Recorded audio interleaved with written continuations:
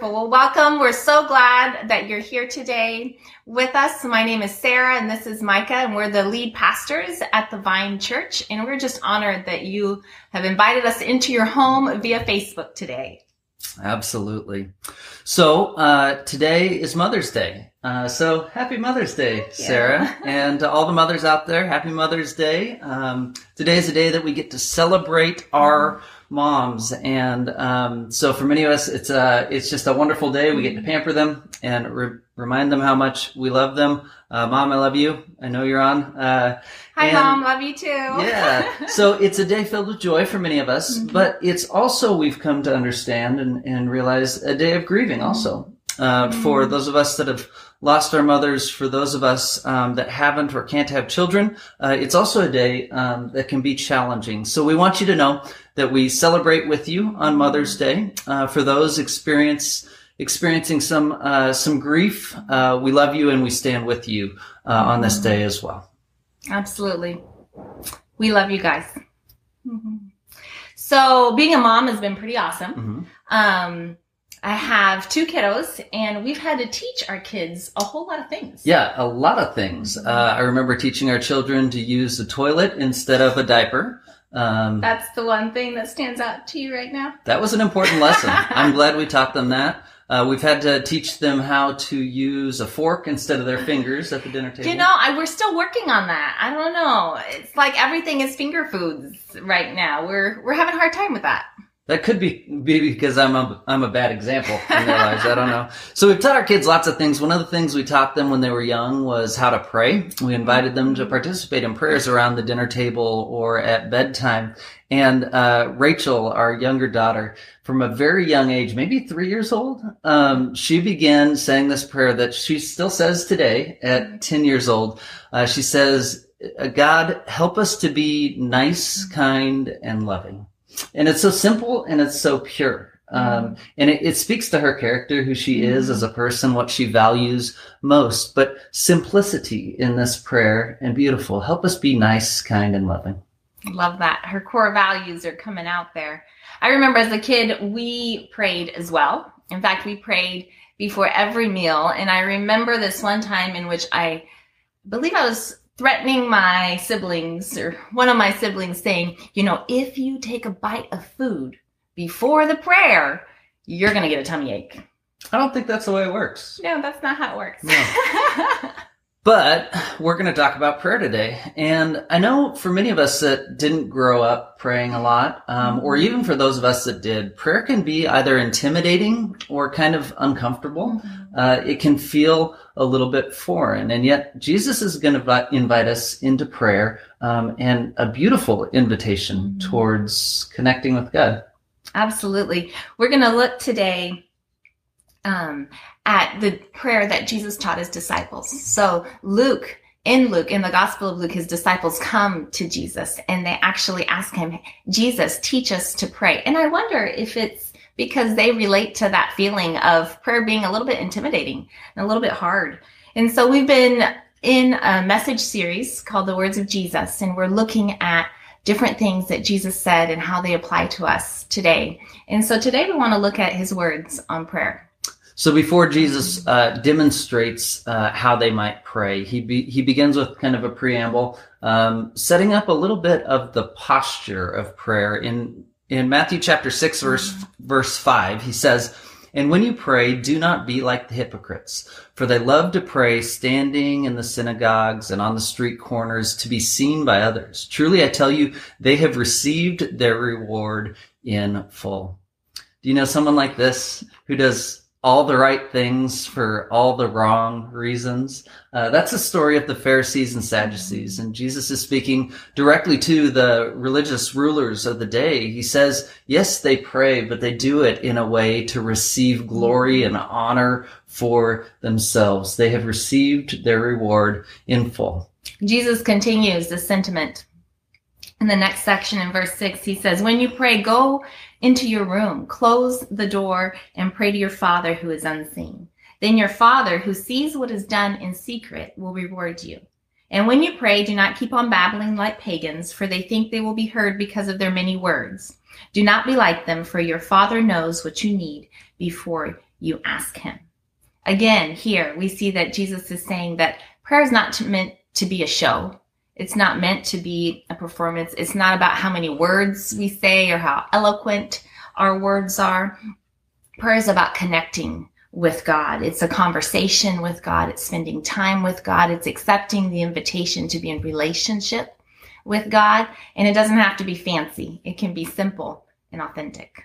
So he lays the groundwork and then he dives in. So this is how you should pray. And we're going to break it up into the couple of sections, the 5 sections that it plays out in, and then we'll summarize it. He begins, "Our Father in heaven, hallowed be your name."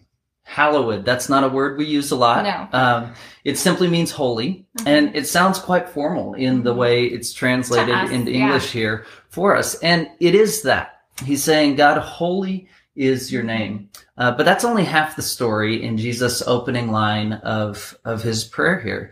The other half is our Father in heaven. Now, Father was not a term that the Israelites used to refer to God in this time. And in fact, Jesus got a lot of flack for speaking to God in such relational terms. But I love the way he begins his prayer. As he says, our Father in heaven, it speaks to a closeness, an invitation to relationship with God. Holy is your name. So not only are you creator God, not only are you all powerful, but you are a friend, but you are a father, but you are near to us. And Jesus continues and he prays, your kingdom come, your will be done on earth as it is in heaven. Your kingdom come, speaking to the Father. And God is love. And so what kind of kingdom would his kingdom be? Loving. Yes, be like. You did nail that one. So your kingdom come, God's reign may it come to earth. And it's a kingdom of love, a kingdom of healing, of reconciliation, a kingdom of wholeness. And so it's for ourselves, but it's also for our communities and in our relationships and for our world at large. So Jesus teaches his disciples, pray for the kingdom of God, the kingdom of love to come down here, and then pray, your will be done. Not our will, but your will be done. And typically, we pride ourselves in being self-sufficient and self-reliant and in control and competent. But here, this is a prayer of surrender to God. This is a prayer in which we surrender our will. And I love these two things in conjunction because the kingdom of God is a kingdom of love, then we can say to God, I trust in your love. I trust in this type of kingdom and what you're bringing about. And so I can surrender my will and pray for your will to come in my life and in the world. Yeah. I love that portion of the prayer because we so often think of the kingdom of God as something far off or in some heavenly sense. Jesus' prayer is, may your kingdom come and reign on earth. And I love this idea of us praying, God, may your kingdom reign in the Tri-Cities. May the kingdom reign in whatever community you find yourself in today. Okay, so he continues. He moves into a request and he says, give us today our daily bread. And again, I like the simplicity we talked about in Rachel's prayer. Jesus says, just give us the basics, what we need for today. And I want you to notice the pronoun here in this section. He doesn't say, give me what I need today. Instead, he says, give us what we need. Again, he speaks in communal terms. He de-emphasizes the individual or himself, and he places a priority on community or on the world, on people. In the next section, Jesus teaches his disciples to pray this. He says, and forgive us our debts as we also have forgiven our debtors. Forgiveness.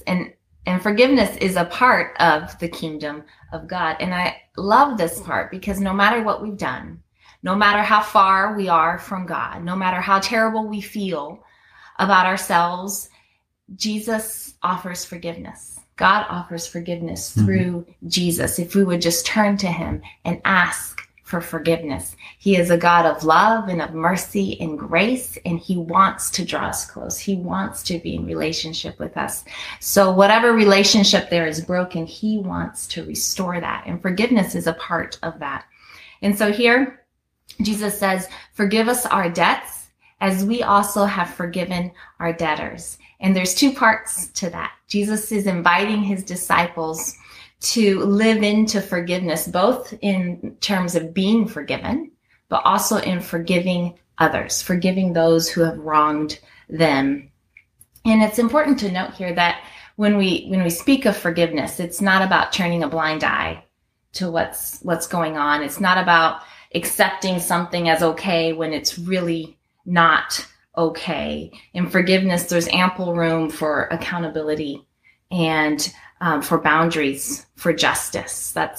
There's ample room for that. Forgiveness is more about letting go of the desire for vengeance, to harm the other, and being able to love those who wrong us. And so the kingdom of God includes forgiveness, and there's much healing in that. Absolutely. So he pairs forgiveness with this final statement, and lead us not into temptation, but deliver us from the evil one. And there's this really churchy word that we use called repentance. And repentance often is kind of perceived as this self-deprecating, I'm so bad, repenting sort of thing. And there is an acknowledgement in repentance of who we are or what we've done. However, repentance simply means the word in the Greek to turn around or to go in a new direction. And I love this pairing. Jesus says, so forgive us our sins and now lead us in a new direction. Lead us towards your kingdom, your love, your goodness in this world. So Jesus teaches his disciples a simple prayer. It has 5 main points. So first, he acknowledges and praises God for who he is. Then he invites the disciples to invite the kingdom of God and God's will into their life and world. He teaches the disciples to ask for what they need, to confess, receive forgiveness, and offer forgiveness. And lastly, to ask for guidance and deliverance. Yeah. So he says this, our Father in heaven, holy is your name.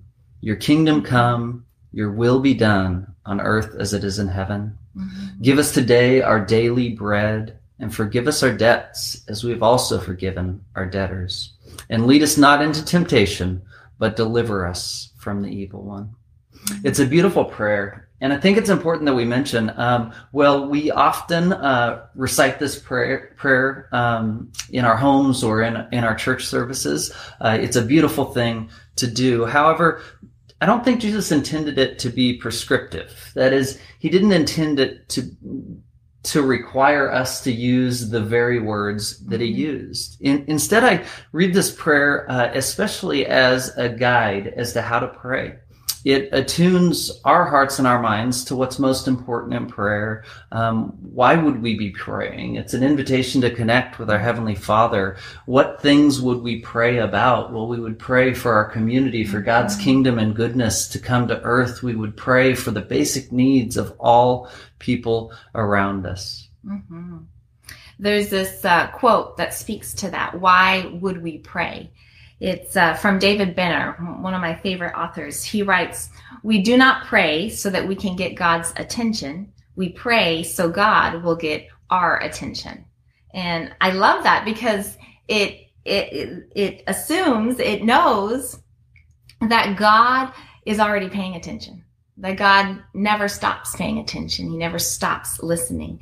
And our prayers are an invitation for us to be a part of something bigger than just ourselves. So prayer is one way that we accept God's invitation to be in relationship with him, to participate in his kingdom, and to be a part of the things that he's doing.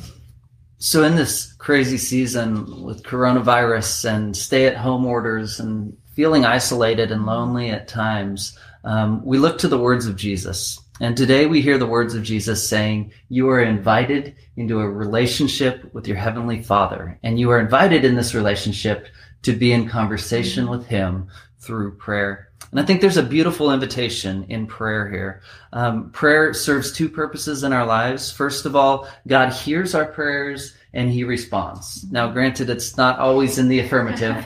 I've experienced the yeses and nos in life, but God hears and God responds when we pray. But secondly, prayer transforms us. It's transformational in that it attunes our hearts and our minds to the will of God, to what God is doing in the world around us. So we want to set a challenge for all of us this week to set aside some time to pray this week. And it doesn't have to be super long, but just a few times this week to set aside some intentional time to spend time with God. Maybe sit quietly in a quiet spot, or maybe go for a walk by yourself, but have a conversation with God. Accept this invitation to pray. And remember, it doesn't have to be fancy. It doesn't have to be eloquent. It just needs to be authentic, just needs to be real. And this prayer, the Lord's Prayer, as it's often called, is a great place to start. Start with this prayer of what Jesus taught his disciples to pray, and just go from there. Mm-hmm. So each week we've been pitching a song your way, and there's a band that I used to listen to years ago, Sanctus Real, and I'd not heard this song that Jamie's going to post for you right now, but it's a song called Pray, and I think it does a really nice job of speaking to the why we pray and the when we pray, and inviting us into God's presence. I hope you find opportunity to reflect on God and to spend time with him in prayer in the week to come. So I feel like we should end in prayer, right? I think prayer makes sense at this moment. And no pressure, because it doesn't have to be eloquent. It doesn't have to be long. All right. So I invite you to pray with me. Dear God, we just thank you so much for who you are. Lord, you are holy and you are love. We thank you for your invitation to relationship. We thank you that you hear us and that you are present. God, we pray for your kingdom of love to reign in our lives, in our families, in our communities, and in our world. We look to you for our provisions, especially in this strange season that we're in right now. God, we ask for physical healing and for safety. We pray that you would forgive us our sins and help us to forgive those who have hurt us. And may your Spirit guide us as we follow you. In Jesus' name, amen. Amen. Hey, friends, thank you for joining us. Hope you have a happy Mother's Day. Hope you have a wonderful week. Blessings. Bye.